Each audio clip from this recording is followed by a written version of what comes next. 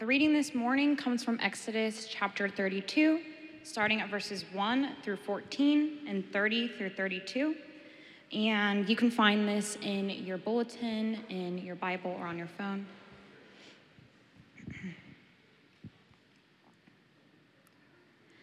When the people saw that Moses delayed to come down from the mountain, the people gathered themselves together to Aaron and said to him, "Up, make us gods who should go before us. As for this Moses, the man who brought us up out of the land of Egypt, we do not know what has become of him." So Aaron said to them, "Take off the rings of gold that are in the ears of your wives, your sons, and your daughters, and bring them to me." So all the people took off the rings of gold that were in their ears and brought them to Aaron. And he received the gold from their hand and fashioned it with a graving tool and made a golden calf. And they said, "These are your gods, O Israel, who brought you up out of the land of Egypt." When Aaron saw this, he built an altar before it. And Aaron made a proclamation and said, "Tomorrow shall be a feast to the Lord." And they rose up early the next day and offered burnt offerings and brought peace offerings. And the people sat down to eat and drink and rose up to play. And the Lord said to Moses, "Go down, for your people whom you have brought up out of the land of Egypt have corrupted themselves. They have turned aside quickly out of the way that I commanded them. They have made for themselves a golden calf and have worshipped it and sacrificed to it, and said, 'These are your gods, O Israel, who brought you up out of the land of Egypt.' And the Lord said to Moses, 'I have seen this people, and behold, it is a stiff-necked people. Now therefore, let me alone, that my wrath shall burn hot against them, and I may consume them, in order that I may make a great nation of you.' But Moses implored the Lord his God and said, 'O Lord, why does your wrath burn hot against your people, whom you have brought out of the land of Egypt with great power and with a mighty hand? Why should the Egyptians say, with evil intent did he bring them out, to kill them in the mountains and to consume them from the face of the earth? Turn from your burning anger and relent from this disaster against your people. Remember Abraham, Isaac, and Israel, your servants, to whom you swore by your own self and said to them, 'I will multiply your offspring as the stars of heaven.'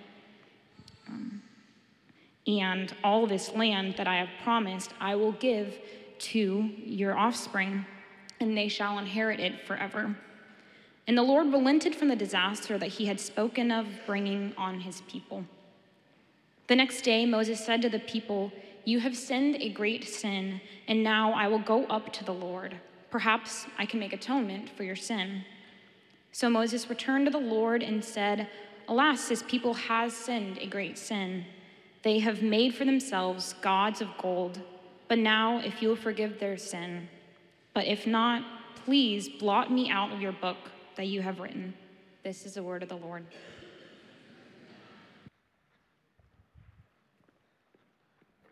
Well, good morning. Hey, good morning. Yeah, I just want to pray just quick before we launch into this today. God, we need your help. We need your spirit. And now with ready hearts, available for whatever you have for us this morning, God, would you speak in this room? Would the glory, would the manifest presence of the living God just be in this place that we might leave as changed people? God, just help me as I speak. A difficult passage, but help us all to hear with ears ready to obey. In your name, amen. Amen. So when Mike asked me to do this, I didn't realize how weird this passage was. Thanks Simone for reading that so well, and we're out of time. So thank you so much. I'm out of here. Man, what to say? I first asked Mike, "Hey, did you ask me this because of Kerrygold, the connection? Is there some weird cow thing going on there?" I'll be honest, I've got a problem. I've got a lot of problems, actually. But one of them is my obsession with chocolate. Is there anybody in here who's just going to be like, yeah, I got that too? Hey, but you got to understand, I'm from a country that made really, really good chocolate. Sorry. Look at you all, you're devastated, devastated. It's true though, isn't it? Like, you go to Britain and have Cadbury's, you're like, oh, this stuff in America is like eating a shoe. Listen, if you just go to Bourneville, if you're ever in Britain, just go there and eat all the chocolate you want. Just fatten yourself up on chocolate. I can't get enough of this stuff. Amy says I've got a self-control problem. I tell her I don't. I can eat as much chocolate as I want. That takes a lot of self-control to consume that amount of chocolate. We've got this chocolate basket in our shelf, and Trader Joe's do this one that's like just milk chocolate. You know those big ones? I can eat one of those in a day. Like a day. I'm not even joking. I can do that. If you buy me one, I'll do it. I'll even video it for you. I don't know if you've got, hands up if you've got something in your life that you just can't find yourself coming back to over and over again. Have you got something like that, like chocolate or broccoli or whatever your thing is? I don't know. Hands up if you've got something more serious in your life that you find yourself coming back to over and over again that you wish you didn't. Just a couple of people. So you can all sleep through the rest of this then. We're gonna look at a passage where God's people do this just over and over again, don't they? We keep finding ourselves back in this place. And it's amazing. They're at the foot of Mount Sinai right now. And what have they seen? They've seen this mountain quake in the presence of the living God. They've seen it shrouded by like smoke and a devouring fire. That's what it says earlier in the book of Exodus. And lightning, the sky is dark. Lightning is coming out. And these people are trembling at the bottom at just the magnificent, unbelievable, unprecedented glory of God right there in their midst. But just like chocolate, it took one night to take God's people out of Egypt, but it would take 40 years to take Egypt out of God's people. And over again, I find myself at that same place where the things in my life that I wish I was done with, I still keep coming back to. I keep coming back to them. And we're gonna look at this text. We're gonna look at Exodus 32, and it's long. We didn't read it all, and I'll just kind of fly over this from the perspective that we're gonna think about this morning. Moses has been up the mountain for about 40 days at this stage, and so when the people see in 32 verse 1. If you've got a Bible, follow along. You can make notes if you want to do that. And so Moses has been up there for 40 days and 40 nights. And what do the people do? They're getting impatient, aren't they? They're getting impatient. So they come to Aaron and they say to him, hey, we've just had enough of this, waiting around. We're done with this. Who even knows what's happened to Moses anyway? He's probably died. He's probably not even around anymore. So let's do something awesome. Let's get all of the gold we have. We're going to make this giant cow. Don't know why.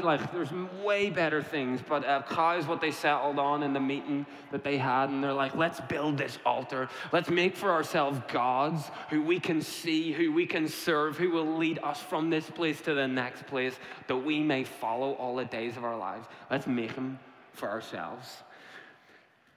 It's mad, isn't it? It's mad. Back to the chocolate basket again. And so then they do this. Aaron has a big collection. They collect all the gold. And for some, they had a furnace just sitting there in the desert with them. And they smelt all the gold and fashioned this golden calf. And they declare then the next day is going to be a day of feasting and of celebration and of worship and of bowing down to this idol that they created, right? And that's exactly what they did. It's exactly what they did. And it's unbelievable how quickly these people go from worshiping the living God to just complete disregard. They knew.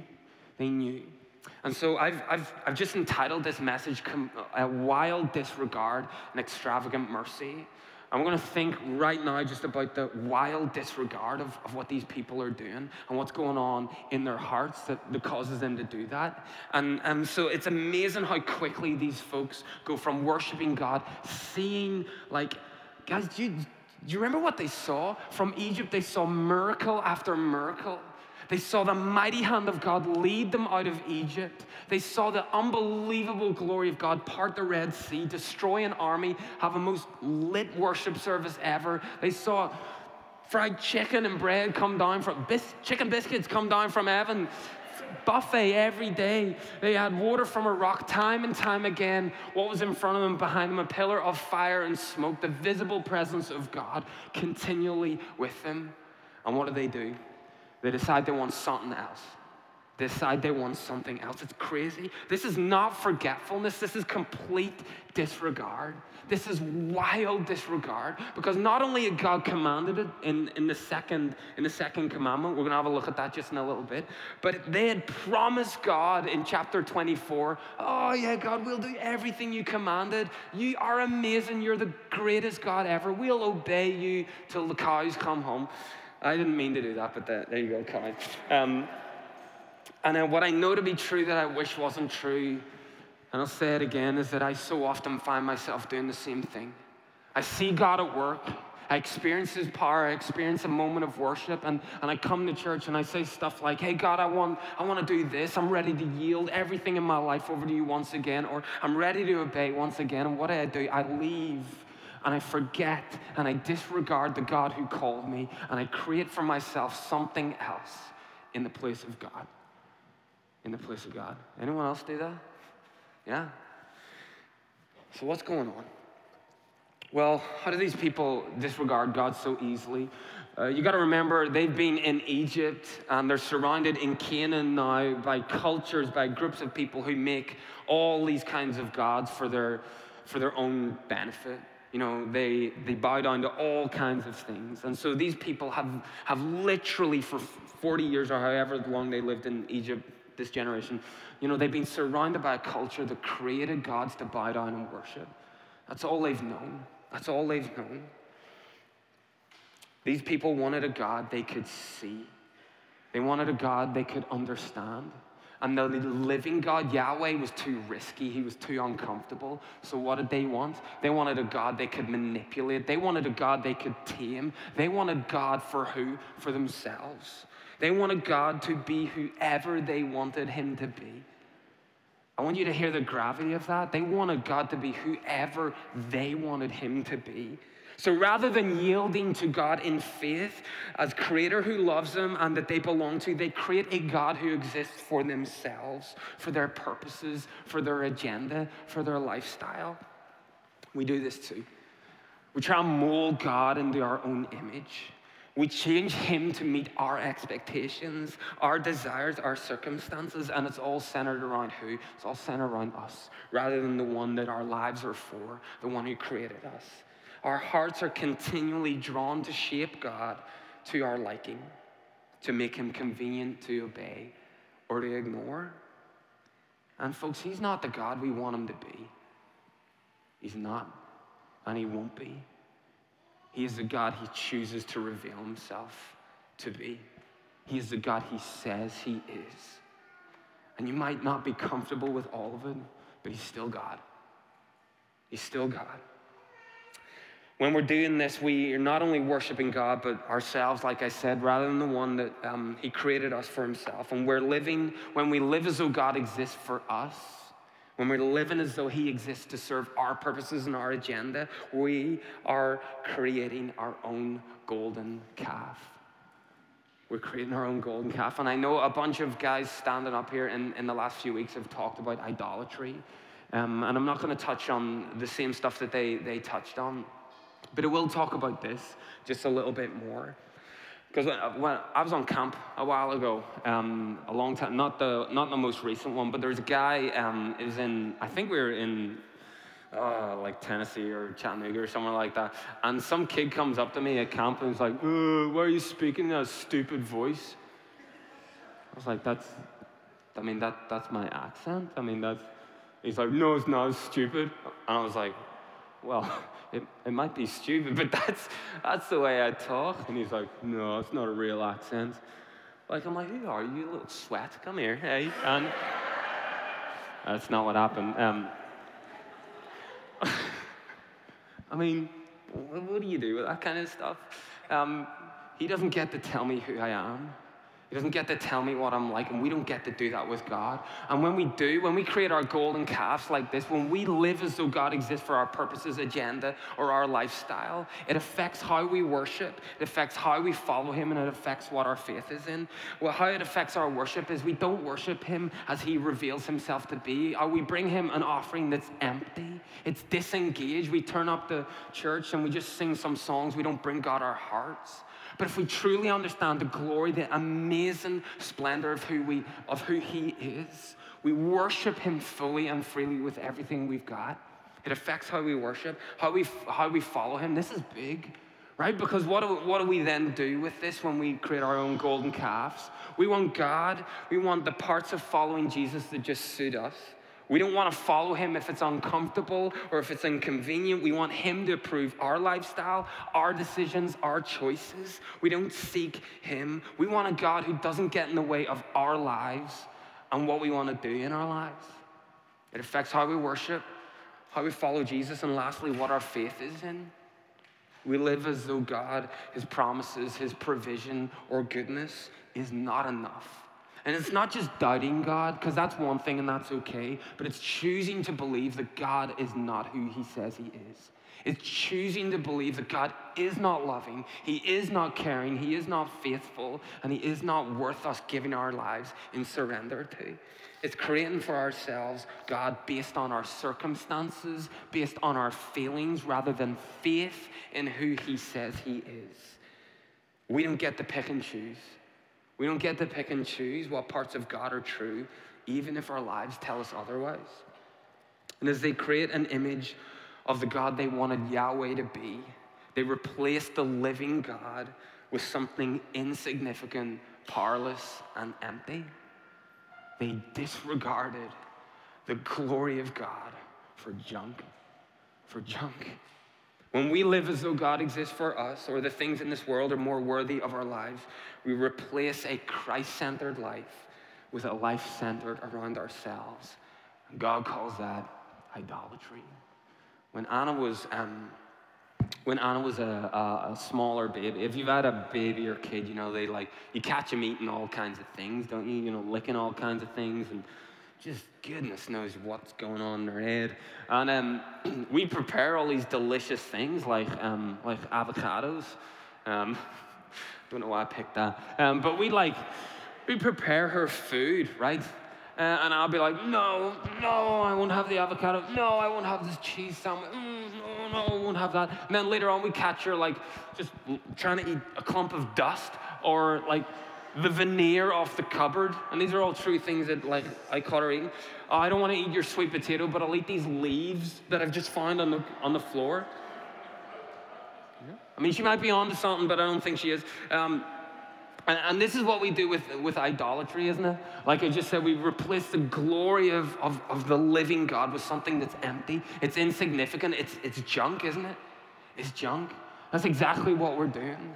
You see, an idol is anything in our lives that steals our awe and our attention from him alone. An idol is anything that steals the awe and attention that we ought to put onto the living God, and we put it on all these other things that are not worthy of it.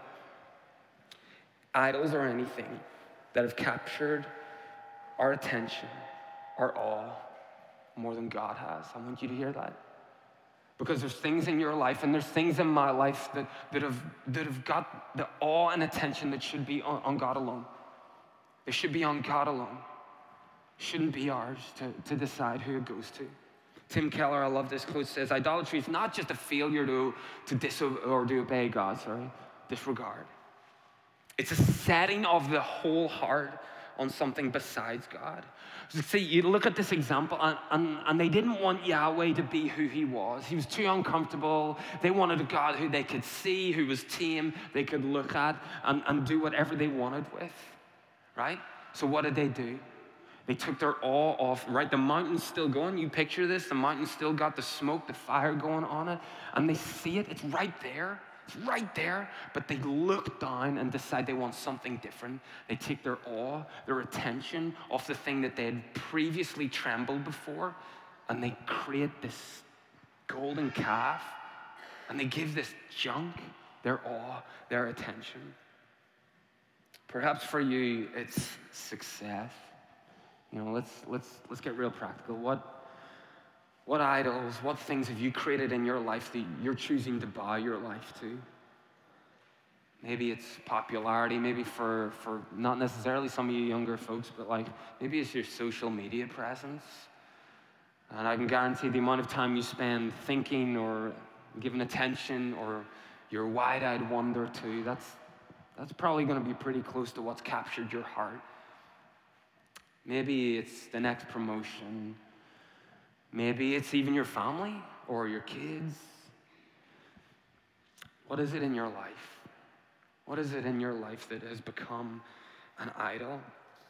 Imagine if Anna replaced me for a rock. That could happen one day, actually. And knowing Anna, while we were away on camp, Anna fell in love with all the students and all the leaders there. And Lydia and Sam, Anna flipping loves those girls so much. And I one day asked Lydia, or I asked Anna, I was like, hey, do you like Lydia more than Daddy? You seem to be spending more time with her. She's like, yeah.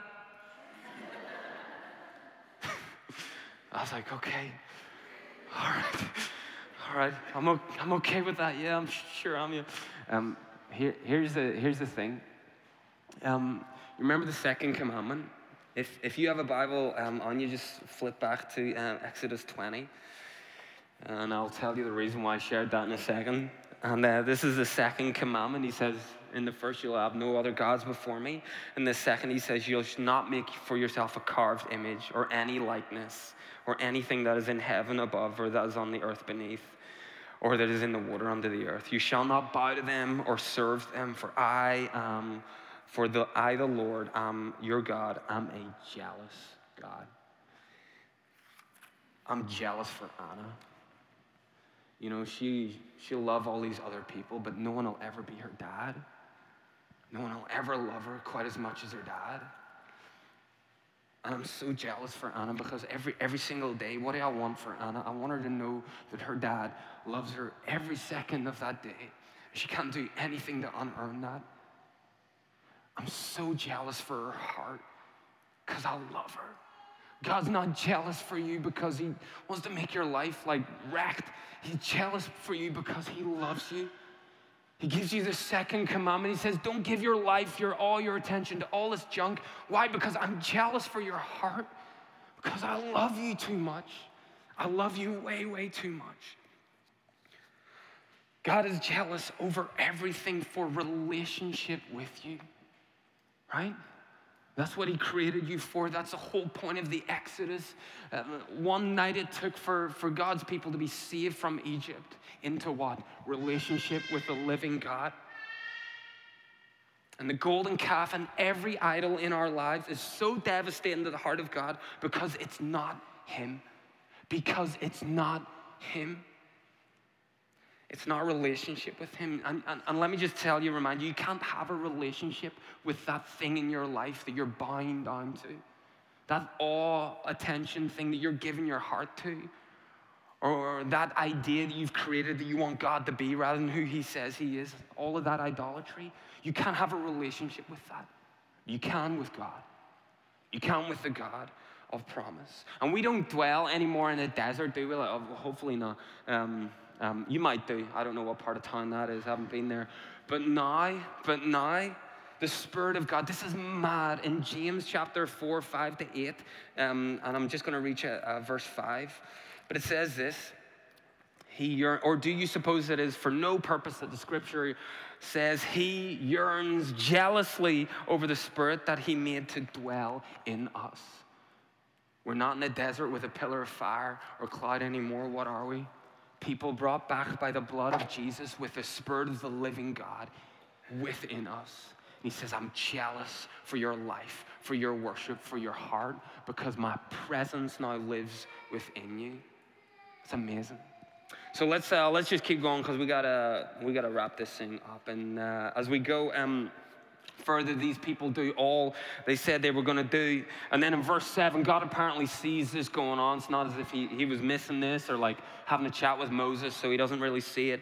And 7 in chapter 32 says, God goes to Moses, he says, go down, for your people whom you've brought out from the land have corrupted themselves. And God says, they've turned aside from me, the living God. They've created this idol to bow down to. And now leave me alone that my wrath might consume this people. Do you get what's going on? The wild disregard of this people has a cost. And God says, my wrath is burning hot towards them, and I'm about to consume them. And then we have this amazing moment, and don't ask me all of because this is one of those bits I don't understand really about God.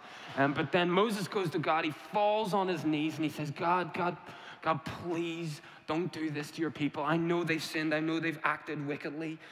But these are your people that you brought out of Egypt. You made a promise that you would do this, that you would make a great nation. You made a promise to your fathers, Abraham, Isaac, Jacob. Please forgive them. Fulfill your promise. But they deserve what? To be cut off, didn't they? They deserve, for wild disregard, to be cut off from a relationship with the living God. And then God replies, I will not bring disaster on this people.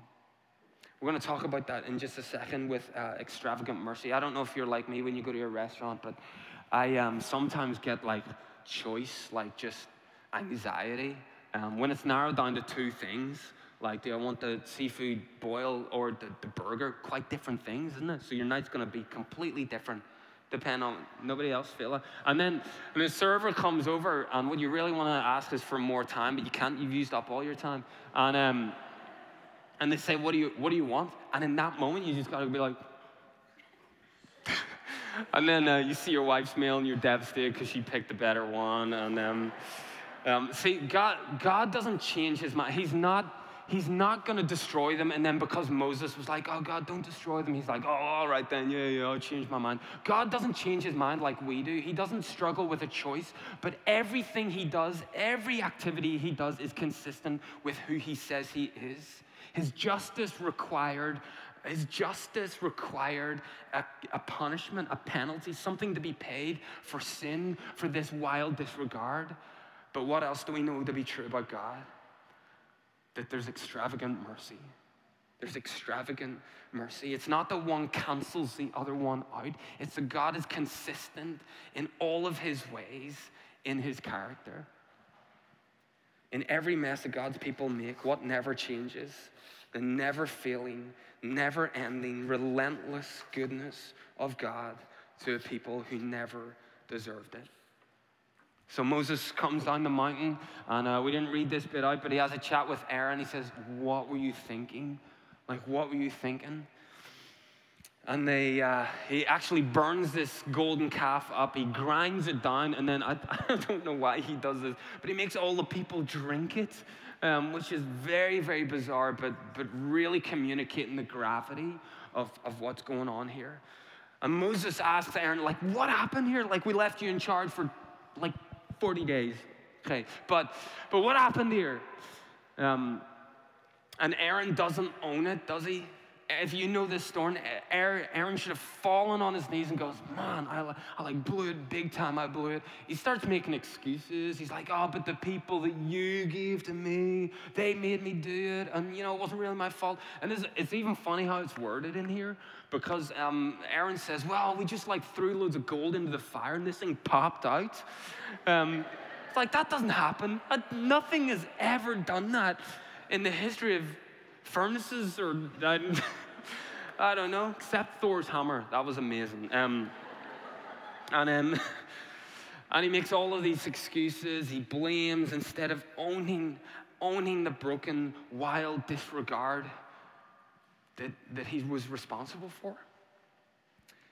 Well, perhaps there are idols in your life that God's calling you to deal with.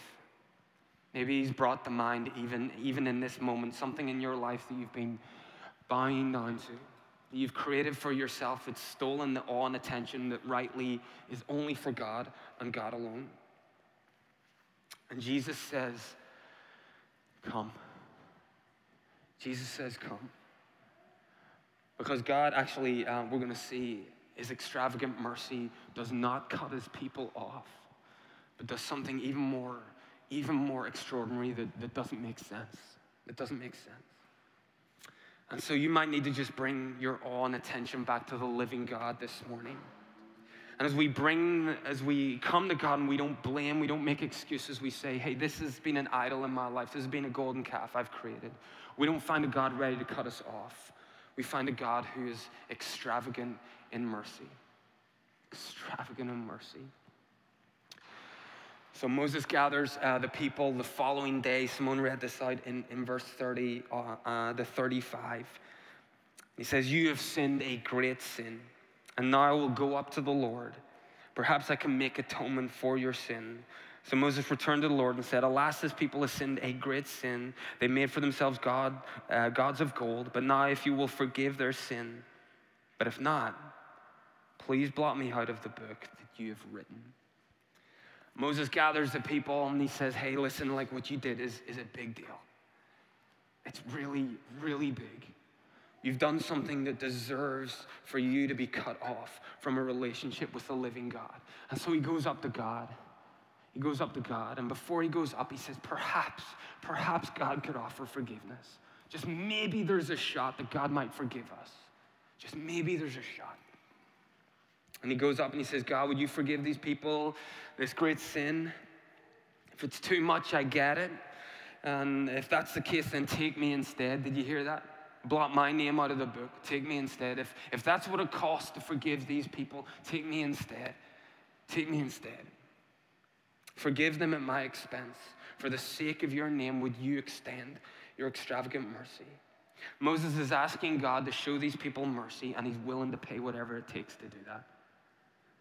Man, that's incredible, that. That's incredible. So God responds, well, those who are guilty will live in the consequence of their sin, and we don't have time to go into that, but there is some very hard stuff in that passage to deal with regarding how God has some of his judgment expressed through some people. But he says, but go down and lead these people to the place where I called you. God is saying, I will not abandon them. I'll not cut them off. My great love, my extravagant mercy means that I will not forsake them, and I will go before them, and I will never leave them. It's amazing. That is incredible. That's extravagant mercy.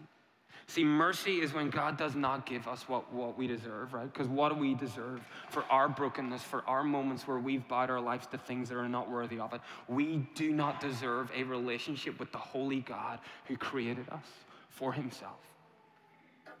But mercy says, hey, perhaps there's a way. Mercy is the undeserved, extravagant goodness of God to those who never deserved a moment of it. And because of God's extravagant mercy this morning, we have an opportunity to have our lives changed. Mercy is for those who know that they need God, who know that they need the forgiving power of Jesus at work in their life. And his mercy is, and this is what's beautiful, his mercy is bigger than your brokenness. It's bigger than your shame. It's bigger than your failure. It's bigger than any wild disregard that you might think disqualifies you from a relationship with God. Because what does it say in James chapter 2, verse 13, the second half of that? It says, mercy what? Mercy triumphs over judgment. Where we deserve judgment, mercy won. Mercy had the victory. Mercy was greater. Mercy went further. No brokenness, no failure would ever stop the extravagant mercy of God coming on our behalf. Moses says to God, hey, or to the people, perhaps there's a way. Perhaps there's a way. I'll pay whatever it costs for their forgiveness. And in the heavenly realm, there was someone else who uttered that as well. Jesus said those same things. Hey, if there's a way to forgive these people, I'll do it. Whatever it takes. Let my name be blotted out if it means these people can be forgiven. And he came down, didn't he? He came down. The Holy One was flesh and dwelt among us.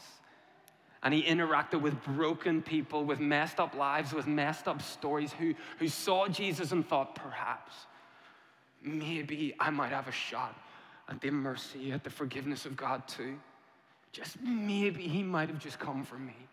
Just maybe I might be able to receive mercy. And just maybe this morning, you might have come in this room and you might need to hear this, that mercy, the extravagant mercy of God, is available for you to receive today.